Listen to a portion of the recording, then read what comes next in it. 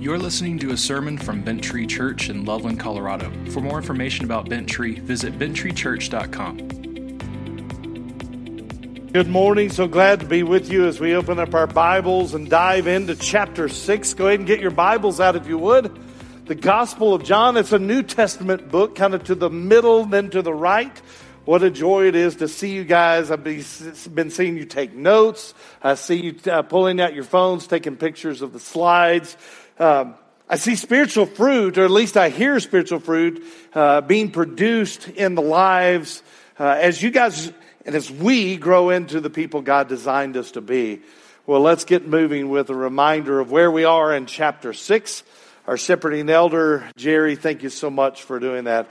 Jesus is speaking to this crowd who has followed him to Capernaum to seek more bread, to get him to do more miracles, to get him to give bread every day, maybe make him king by force. And Jesus uses bread as this picture of God sending his son.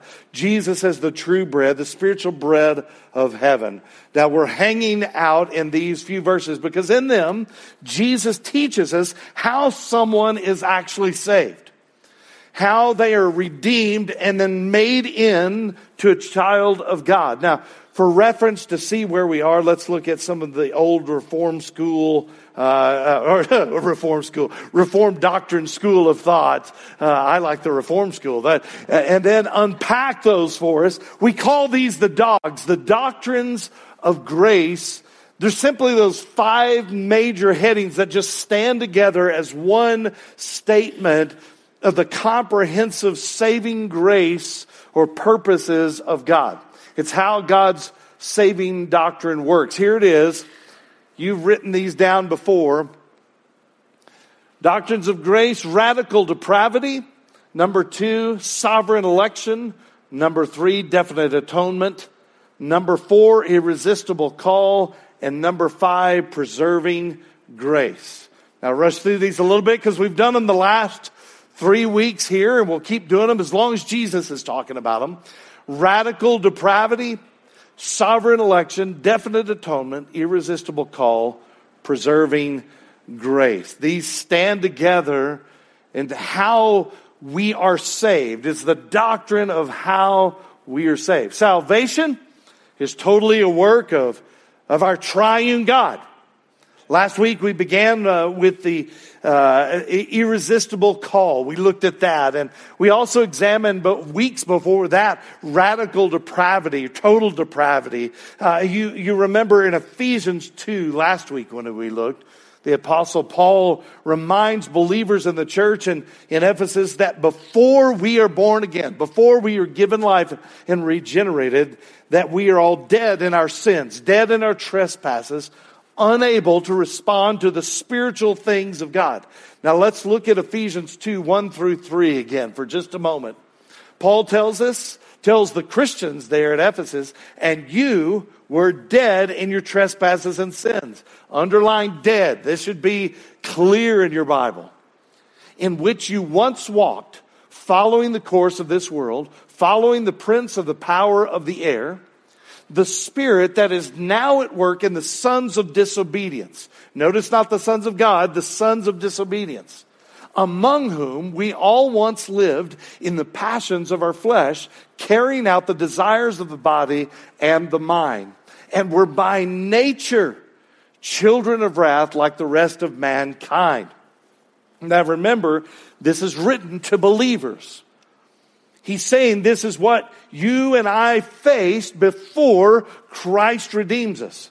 It's pretty damning stuff. To be dead in our sins and trespasses means dead in our sins and trespasses. But even worse is that not only did we not follow Jesus before we are born again, we actually followed the prince of the power of the air.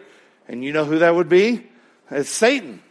It says, by nature, you were children of Satan. If you stop there, we would be in serious trouble, headed for hell. Then a powerful statement comes right next in verse 4, a truth that brings us life. The apostle says in the very next verse, he says, but God, boy, this will make me cry. Like Jerry, I go, man, this will make me cry. But God, being rich in mercy, because of the great love with which he loved us, even when we were dead in our trespasses, made us alive together with Christ. Look at how that starts. But God, being rich in mercy because of his great love with which he has loved us. When some people have read that, some people will say, see, he loves everyone ever created, without exception. But they forget, or they at least choose to ignore the immediate context Paul is writing to, is believers in Ephesus, the redeemed. Now, when we read this, we have to remember that it says, but God, being rich in mercy, because of the great love with which he has loved us. It doesn't say, but God, with my permission, save me. Now back to John 6, just before our passage we're in today, Jesus had just told them, you've seen me, you've actually seen the miracles that I do, and yet you don't believe me.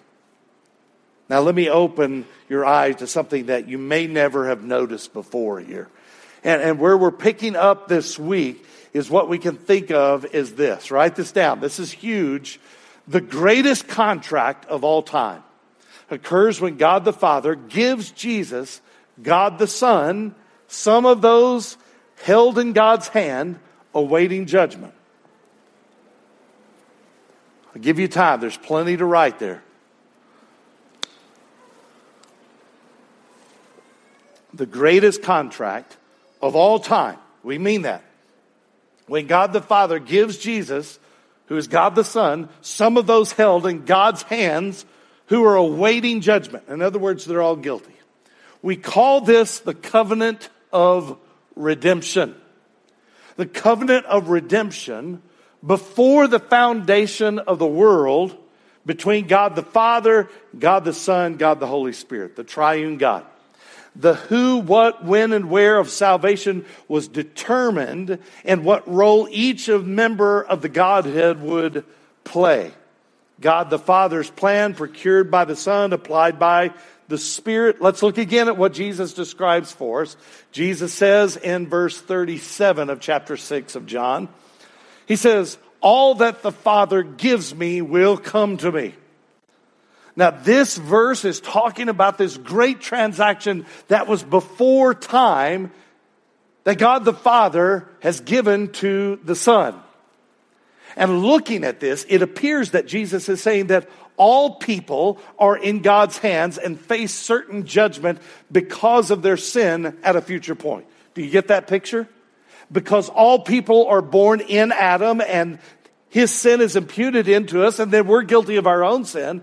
All face the wrath of God for their sin. Everyone ever created. But out of all the people in God's hands, God the Father unconditionally chooses some of those guilty ones to give to Jesus as a wonderful act of grace, mercy, and love. And it's not just an act of love towards us, it's towards us, yes, but as John MacArthur says, he points this out, the elect believers are also a gift of love from the Father to the Son, for the Son. Because these people, the elect, will be the ones who will live for Jesus and worship him for all time. Unconditionally, he doesn't require work from them in choosing them. Now that's another area of the doctrines of grace, the dogs that I want us to begin to see here.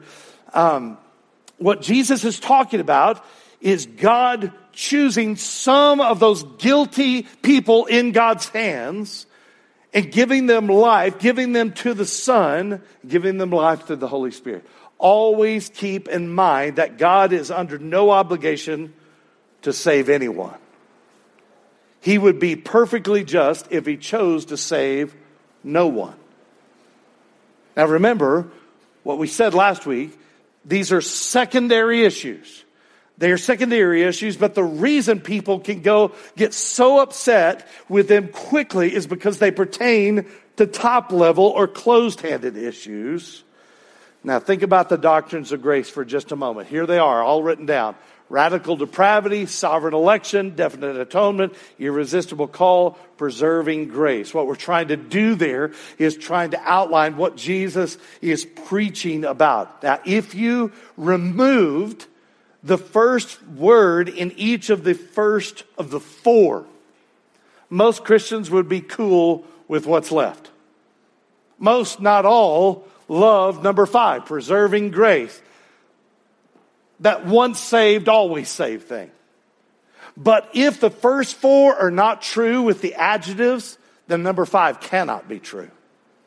They work together. And Jesus teaches us, we'll look at what I think is right, true, solid doctrine. This is old school doctrine. But I'm also going to bring up some doctrine that some Christians have in this room that disagree with this. Those are good Christians that come down on the other side of this. But let's start with the definition of the second of the dogs, and that is election. Write this down. Election, you see this all through the Bible. The election, God's sovereignty, choosing to save us when we can't save ourselves. Choosing to save us when we can't save ourselves. Now let's look at what Jesus tells this unbelieving crowd of thousands who want more bread, who have just said they wouldn't follow him unless he gives them more bread and maybe becomes their king. They want to see more miracles before they have faith to believe. So Jesus says in verse 37, he says, all the Father gives me will come to me, and whoever comes to me I will never cast out. Now think through this. All have permission to come to Jesus, don't they? All have. But only those in whom the Father sovereignly chooses out of those guilty people and then enables will come to Jesus. Now, who enables them to come? This verse right here is why we preach the gospel every week. Because we don't know who God has chosen. Only God knows that. Our job is simply to share the gospel and to pray for the lost. It's only God that can wake them from the dead. Now, as we look at this verse, let's look at its different parts. Let's start with the idea that says that God the Father gives someone to Jesus. Get real basic with me. That means God the Father must be able to give at least some of the people in his hands into Jesus. Someone that belongs to God the Father, he gives them into the hands of Jesus. Now, this is one of those areas that I used to think about this very wrong. When I would hear this kind of teaching, I would think, no way. My faith is in my hands, thank you very much. I can choose anything I want, or I cannot choose. But that's not really true, is it? According to Jesus, at least according to what his teaching is here. I mean, we have some freedom of activity, don't we? We've got some choices in this life. And I make my own choices about some stuff. But in this verse, God clearly is telling us a much deeper truth, isn't he? And that is that we are in God's hands, really, whether we are believers or unbelievers. So the question comes to my mind, it's got to be coming to your mind, what about those that God the Father does not give to Jesus as his inheritance for whom he died? The non-elect, is what we call them, are left to live their lives on their own sin, follow their own desires, do what they want all the way to the end of their life. Eventually, they will face the judgment of God, and the judge will be Jesus himself. Now, Jesus simply says, thy will be done to these people until you face me at judgment. Truth is, God would be perfectly just to choose no one.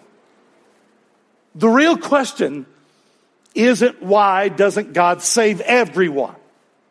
The real question is why does God save anyone? Are you with me? You see what I mean? Let me say it again. The real question isn't why doesn't God save everyone? The real question is why does God save anyone? We're all guilty, none worthy. Probably the greatest Reformed American theologian in the 1700s was Jonathan Edwards. He speaks about this, and it's powerful. In fact, he gave a sermon one time that was so powerful. The sermon, and this doctrine specifically, literally changed the course of our nation. God used that sermon to light a fuse on the bomb of that we call the Great Awakening that drew much of our country to him. Edwards titled his sermon, he said, "Sinners in the Hands of an Angry God." That all people were in the hands of God. In other words, he's sovereign and we're all guilty, right? Jonathan Edwards then preached, he said, the answer to the question that we're talking about, he presented it so well that people were hearing that they're in the hands of an angry God and they were guilty, that it scared them so badly they began to shake. His point was simple. Outside of Jesus' saving grace, there is no hope. Here's a quote from that sermon. "There is no other reason to be given why you have not dropped into hell since you arose this morning, but that God's hand held you up." You see what Edwards is saying? He says you have no basis to stand on your own. Edwards is just slapping them with some cold hard truth. Because of that realization, he said this. He says, you need then to consider yourselves and awake thoroughly out of sleep. What's crazy about our little minds here is that God is sovereign even in the use of that sermon back then to bring people to himself. In other words, God chose that sermon that day to start that great awakening, didn't he? Now, God sets that up. He uses the preaching of the word, just like we're doing right now, to bring people to himself. God is doing that, not me. He uses Christians like you and you to share the gospel and wake people from spiritual death so that they realize they are sinners and turn to God in repentance and belief. It's why we share the gospel story, because God uses that story to save people, those he has chosen to save in Christ Jesus. By the way, this is why we pray for our unsaved family and friends. This is why we pray for them. Think about that. When you're asking God, what are you asking God to do? Save them. Save them. They have no capability. You're asking God to regenerate them, to bring them to life in Christ by the power of the Spirit. So they turn from their sin, follow Jesus. That's what you're praying for. Now, when you pray for the lost, and you should regularly, in the back of one of my prayer books, I have a list of people that I'm praying for, a long list.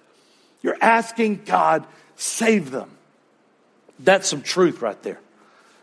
Everything you are, everything you have, if God is real, then even your very life is from him alone, even the breath you're taking right now. The illusion is that you are the captain of your own ship, but that's just an illusion. God's the captain. Now, but what is so great about verse 37 is that at least some of those in God's hands are given in faith to Jesus. God the Father calls them his own. They are his. He chooses them. He calls them from death to life. He elects them. That's why that word's all through the Bible. Elects means chosen. That's why the TV show's called The Chosen. God the Father chooses them not on the basis of any foreseen quality they have or action on their part, but solely, as the theologian J.I. Packer once said, he said this, as an expression of his free and sovereign grace. For it is unconstrained, unconditional, unmerited by anything in those who are its subjects. Let's jump to John 17 for a minute. Jump over to John 17. This passage takes place in the Garden of Gethsemane just before Jesus is betrayed by his own disciple Judas. He's arrested, led away to suffering and crucifixion. That's about to happen right after this. Jesus is praying earnestly to the Father. He knows he's facing this, and the prayer is really revealing who Jesus is as the Son of God, who is God the Father, all right, it gives us this tiny little glimpse into the relationship of the Godhead, the Trinity. It's important to understand this to see how and why we are saved. Jesus prays. The first half of that verse, he says, Father, the hour has come, talking about the crucifixion. Glorify your Son, that the Son may glorify you. Now, what's the meaning? That Jesus is about to face crucifixion, right? But that in his death on that cross, Jesus is going to bring glory to God the Father. Now, how is Jesus going to bring glory to God the Father by being crucified and beaten?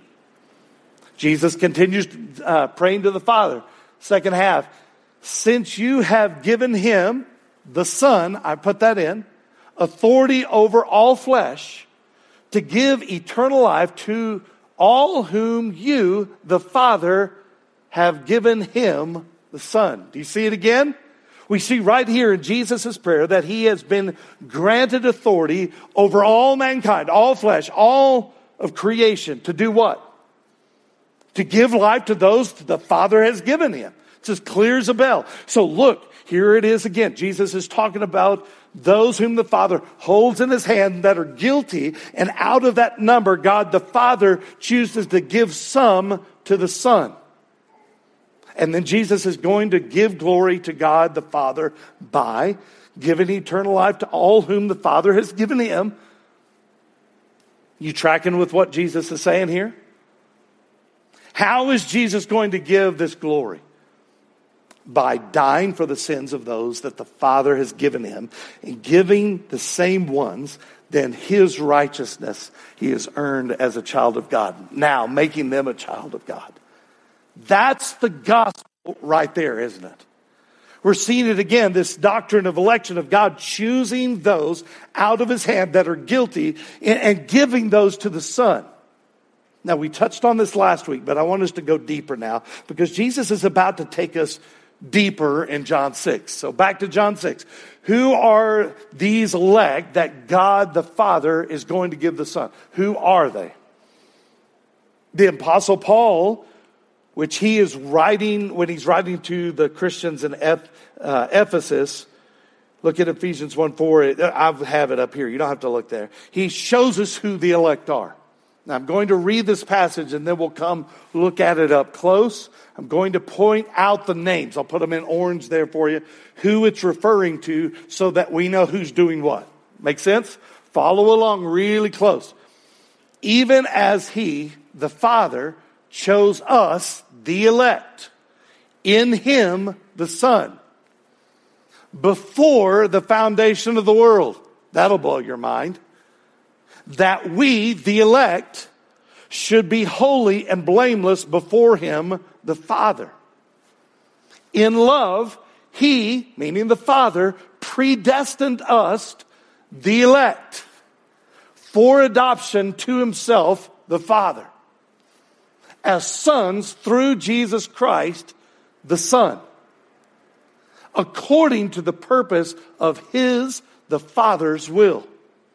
Now, what we are seeing in the text here, with this great transaction that took place in eternity past, before creation, between the Father and the Son, then what we see is that these specific things we will need to occur then inside creation, inside time and space, to make enemies of God into children of God. Now look back at chapter 6 of John for just a second. John 6:37. He says, all the Father gives me will come to me, and whoever comes to me I will never cast out. Now check this out.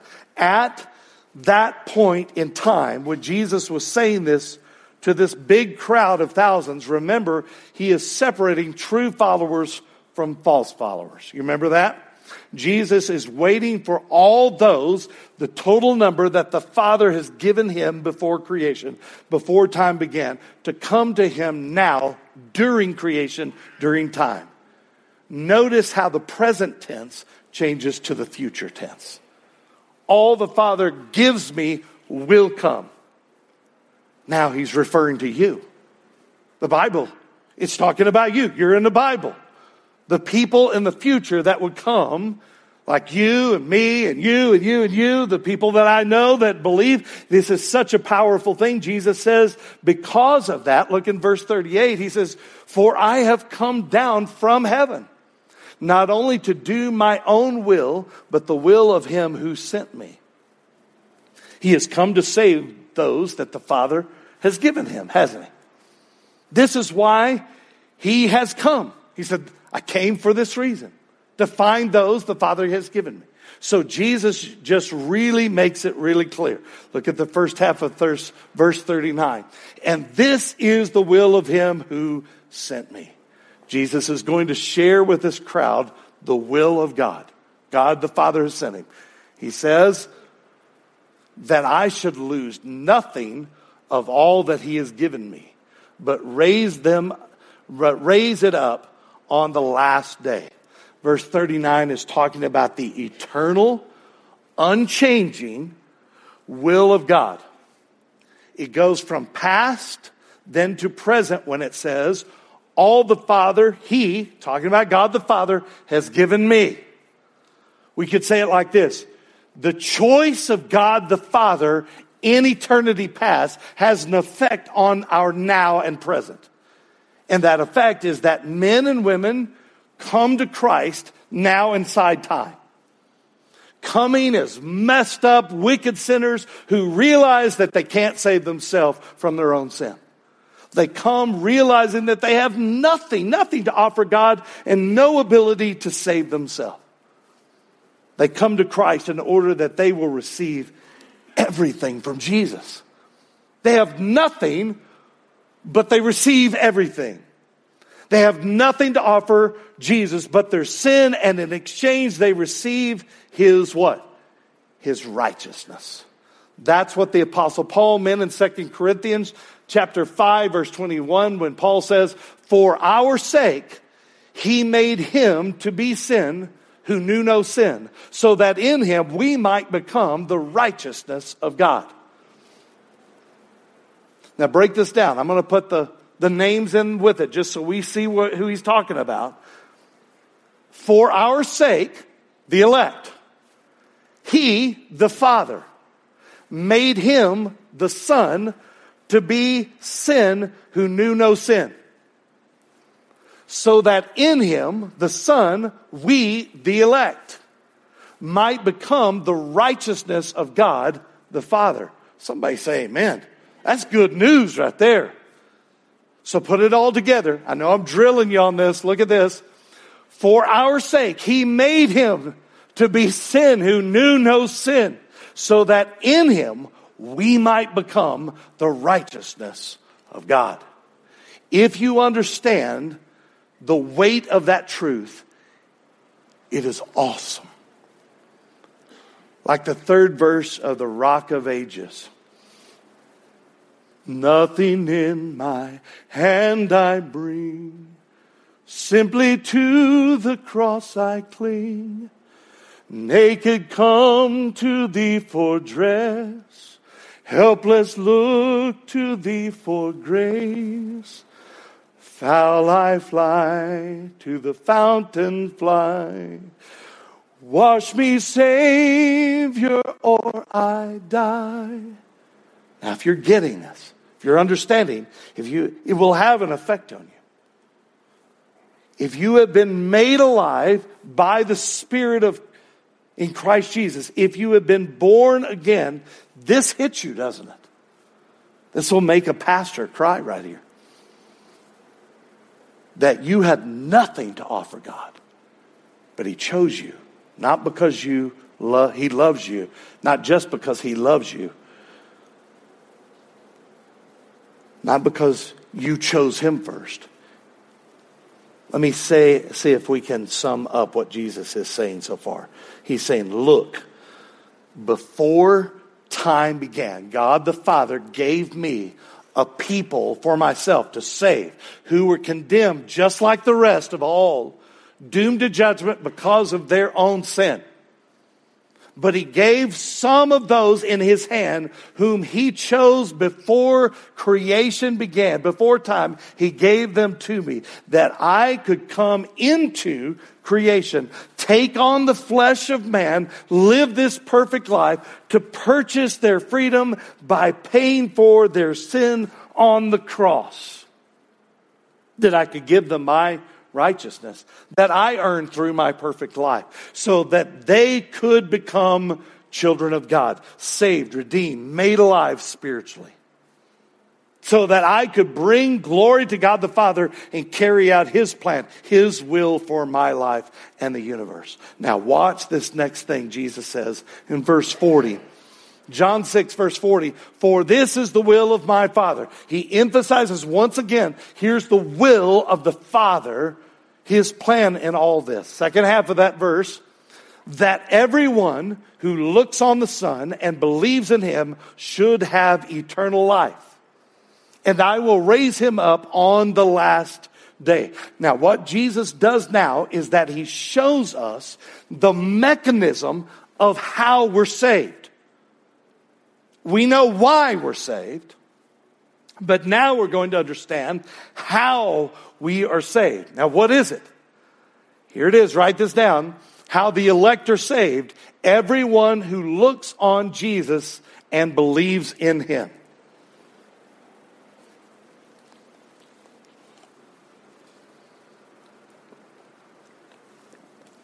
How the elect are saved.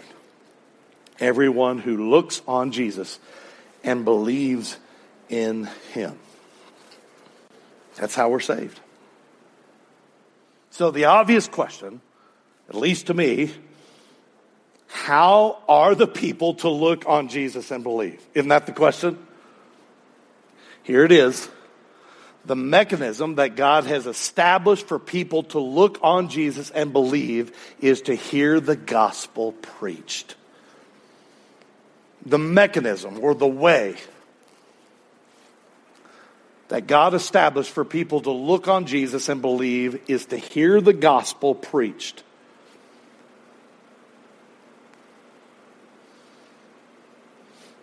It's why we're here today. It's why I preach the gospel. It's why with Pastor Jeff or Pastor Hunter or Pastor Al, any of they preach the gospel. If you're not a Christian, will you come to Jesus? Look on him. In other words, look at what he has done.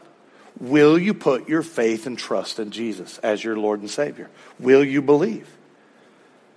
Some don't get it.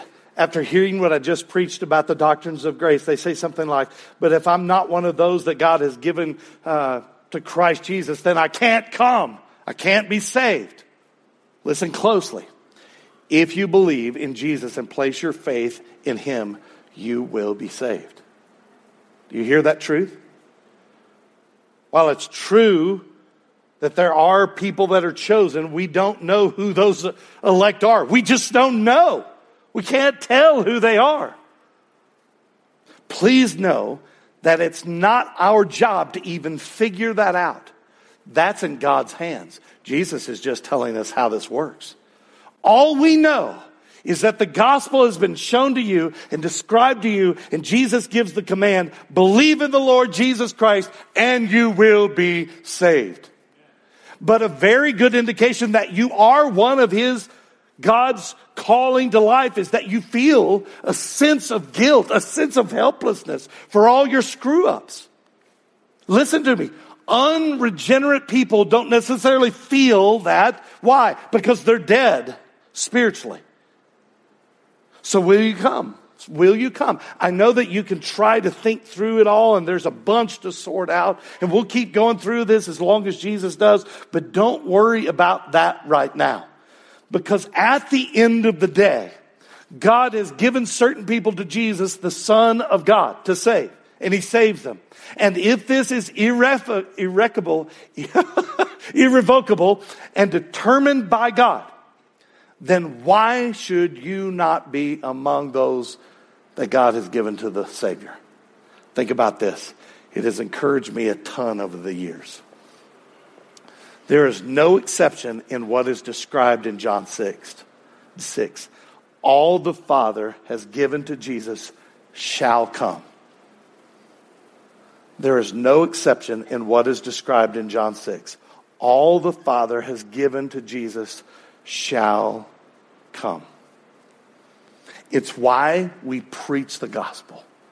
It's why we share the gospel where we live, so that we can reach all that the Father has called. I told you that this will shake you up a bit because this changes the way we have been taught, doesn't it, about salvation? That it's all on us. Wrong. You see, in the past, I would have argued that Jesus came to die on the cross and be resurrected from the dead to make salvation, listen closely, possible. No. As the Apostle Paul said to Timothy, Christ Jesus came to the world to save sinners. Actually save sinners, not just make salvation possible, but make it secure. And then Paul adds, among whom I am the foremost of all sinners. If there ever was a poster child for the doctrine of election, it's the Apostle Paul. He was on his way to kill Christians. And God said, nope, you're one of mine now. Here's the right way to say it. Jesus' death on the cross and his resurrection makes salvation secure for those that believe. Jesus' death on the cross and his resurrection makes salvation secure for those that believe.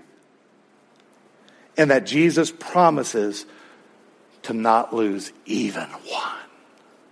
Isn't that amazing? You want to know why he goes after the lost sheep? Because they're his. You see, salvation doesn't rest on your ability to keep yourself saved and in the good graces of God. That's exactly what our Roman Catholic friends believe. It's our triune God who does that. God the Father, God the Son, God the Holy Spirit. It's a triple team deal. That's why dog number 5 is preserving grace. This is an encouragement to me as a preacher, and it should be to you as a Christian called to share the gospel with those around you where you live. Because we read in history and that there are times in the past when the gospel message is shared and preached at great cost to those who share it. Many times even costing their jobs, their livelihoods, and even their lives. And sometimes that gospel message just seems to not have any effect at all, does it? Thinking back to the parable of the sower in Matthew 13, you remember that? When Jesus shared about the sower spreading the seeds of the gospel on all the different types of ground. Do you remember? You remember? That seed is the gospel message, and the types of ground are the types of heart. Sometimes that seed falls on stony ground or on the path or in the weeds, and people kind of respond, but then they don't really. In times like that, it's disheartening to share the gospel. But then there are other times that the gospel seed falls on the soil that has been plowed and turned over and tilled and made ready. Ground that has been broken up, listen to me, by the sower. The ground doesn't prepare itself. It never has. The sower is the one that turned it over and got it ready. In those times, tons of people respond to the gospel and are made alive, repent, they're saved. We long for those times when we see God move. We are the sowers, right? We share the gospel. We could get down about people not responding at times, in times of drought. On the other side, in times when lots of people are hearing the gospel message, repenting and turning to Jesus. What an amazing thing is. We could think, hey, look how great I am at sharing the gospel. I'm really good at this. No. God, the Holy Spirit, is the only one that can wake the spiritually dead. But he uses us sharing the gospel to save people. It is the mechanism. The truth is, brothers and sisters, we don't know why God has chosen to save some through the foolishness. You heard me, foolishness of preaching and witnessing and sharing the gospel. But he has.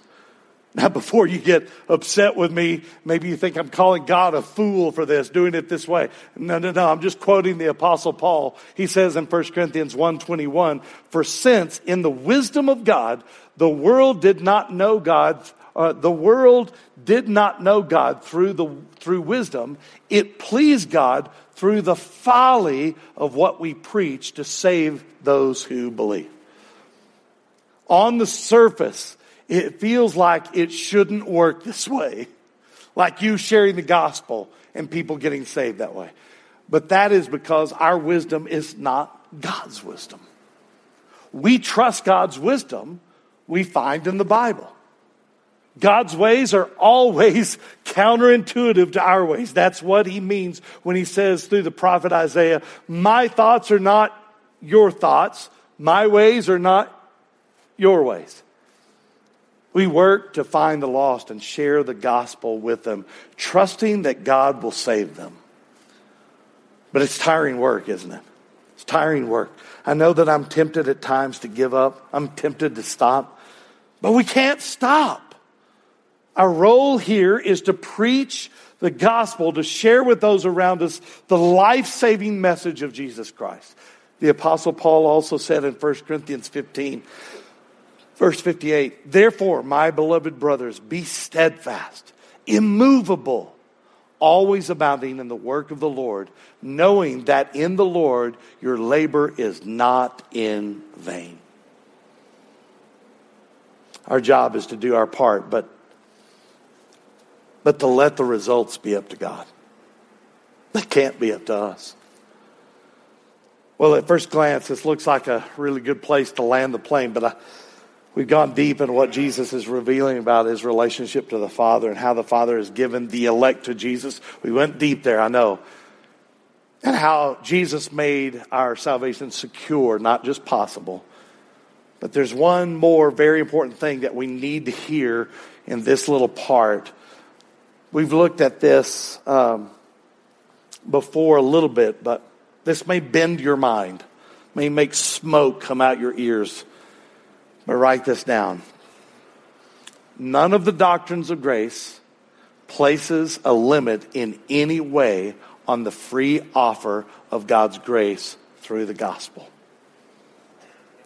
None of the doctrines of grace places a limit in any way on the free offer of God's grace through the gospel. You go, "Paul, you just spent this time preaching." Listen to me. This is the offer of the second half of verse 37.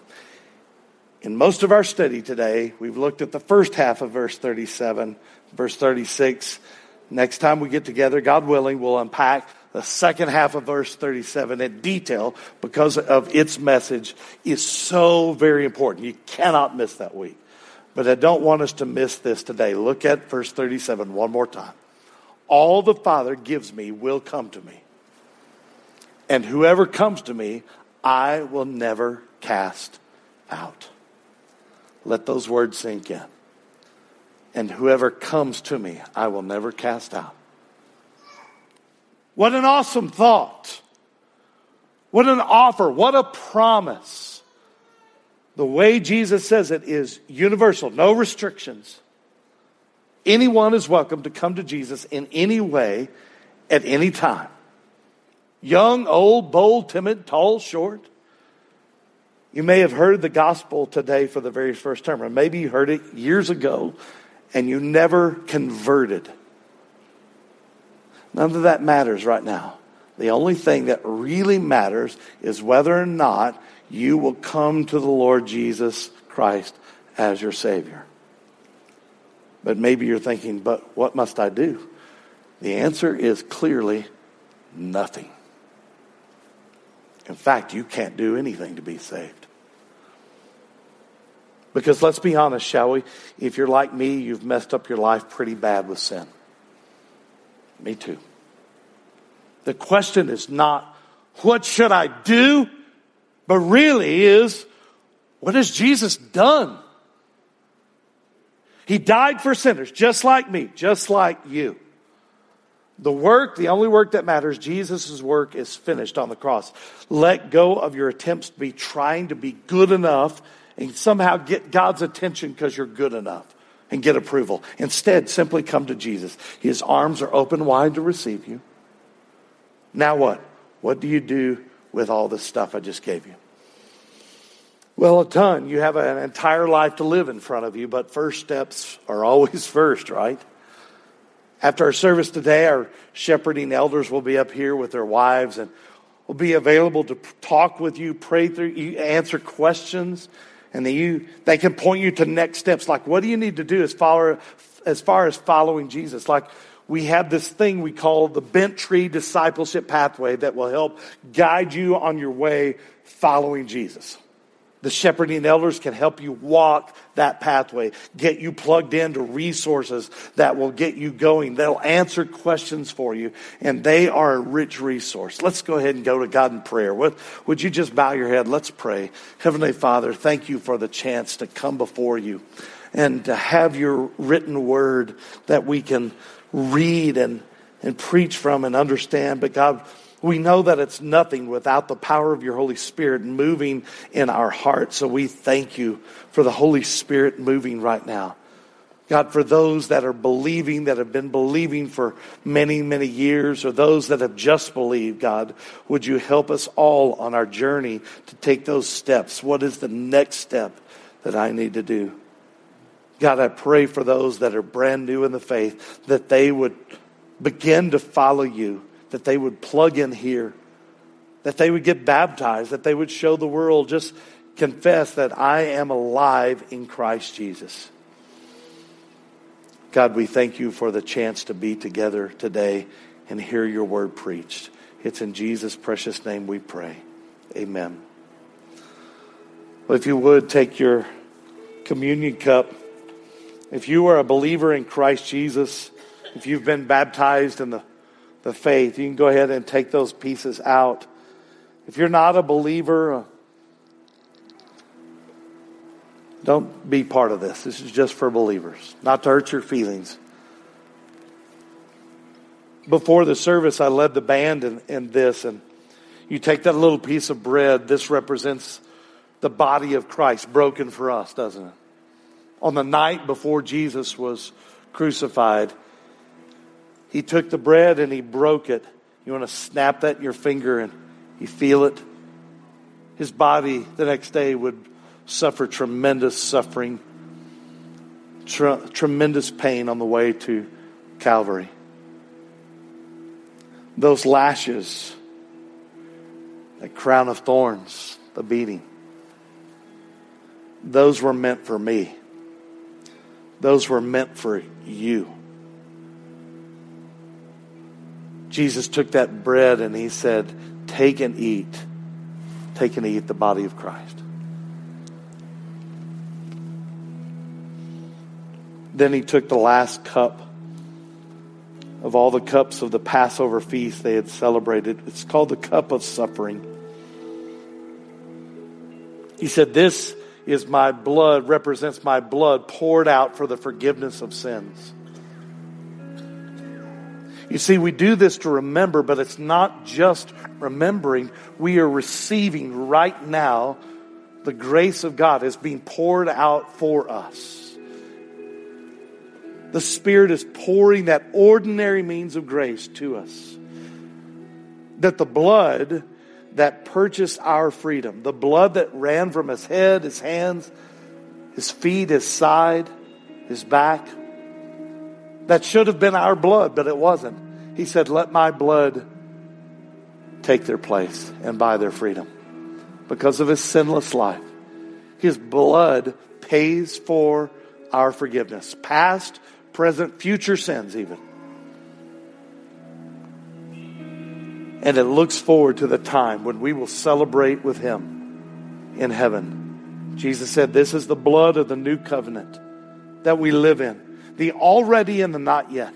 We've been purchased by God, set free, and yet we still live in this wicked world. We're waiting on that day when we will be glorified. This is the blood of Christ shed for the forgiveness of sins. Take and drink. Father, we remember what you have done and your love that you have demonstrated for us by giving Jesus to us as a sacrifice to take our place. We live with that freedom and the responsibility to follow you, Jesus, for the rest of our days. It's in Jesus' precious name we pray. Amen.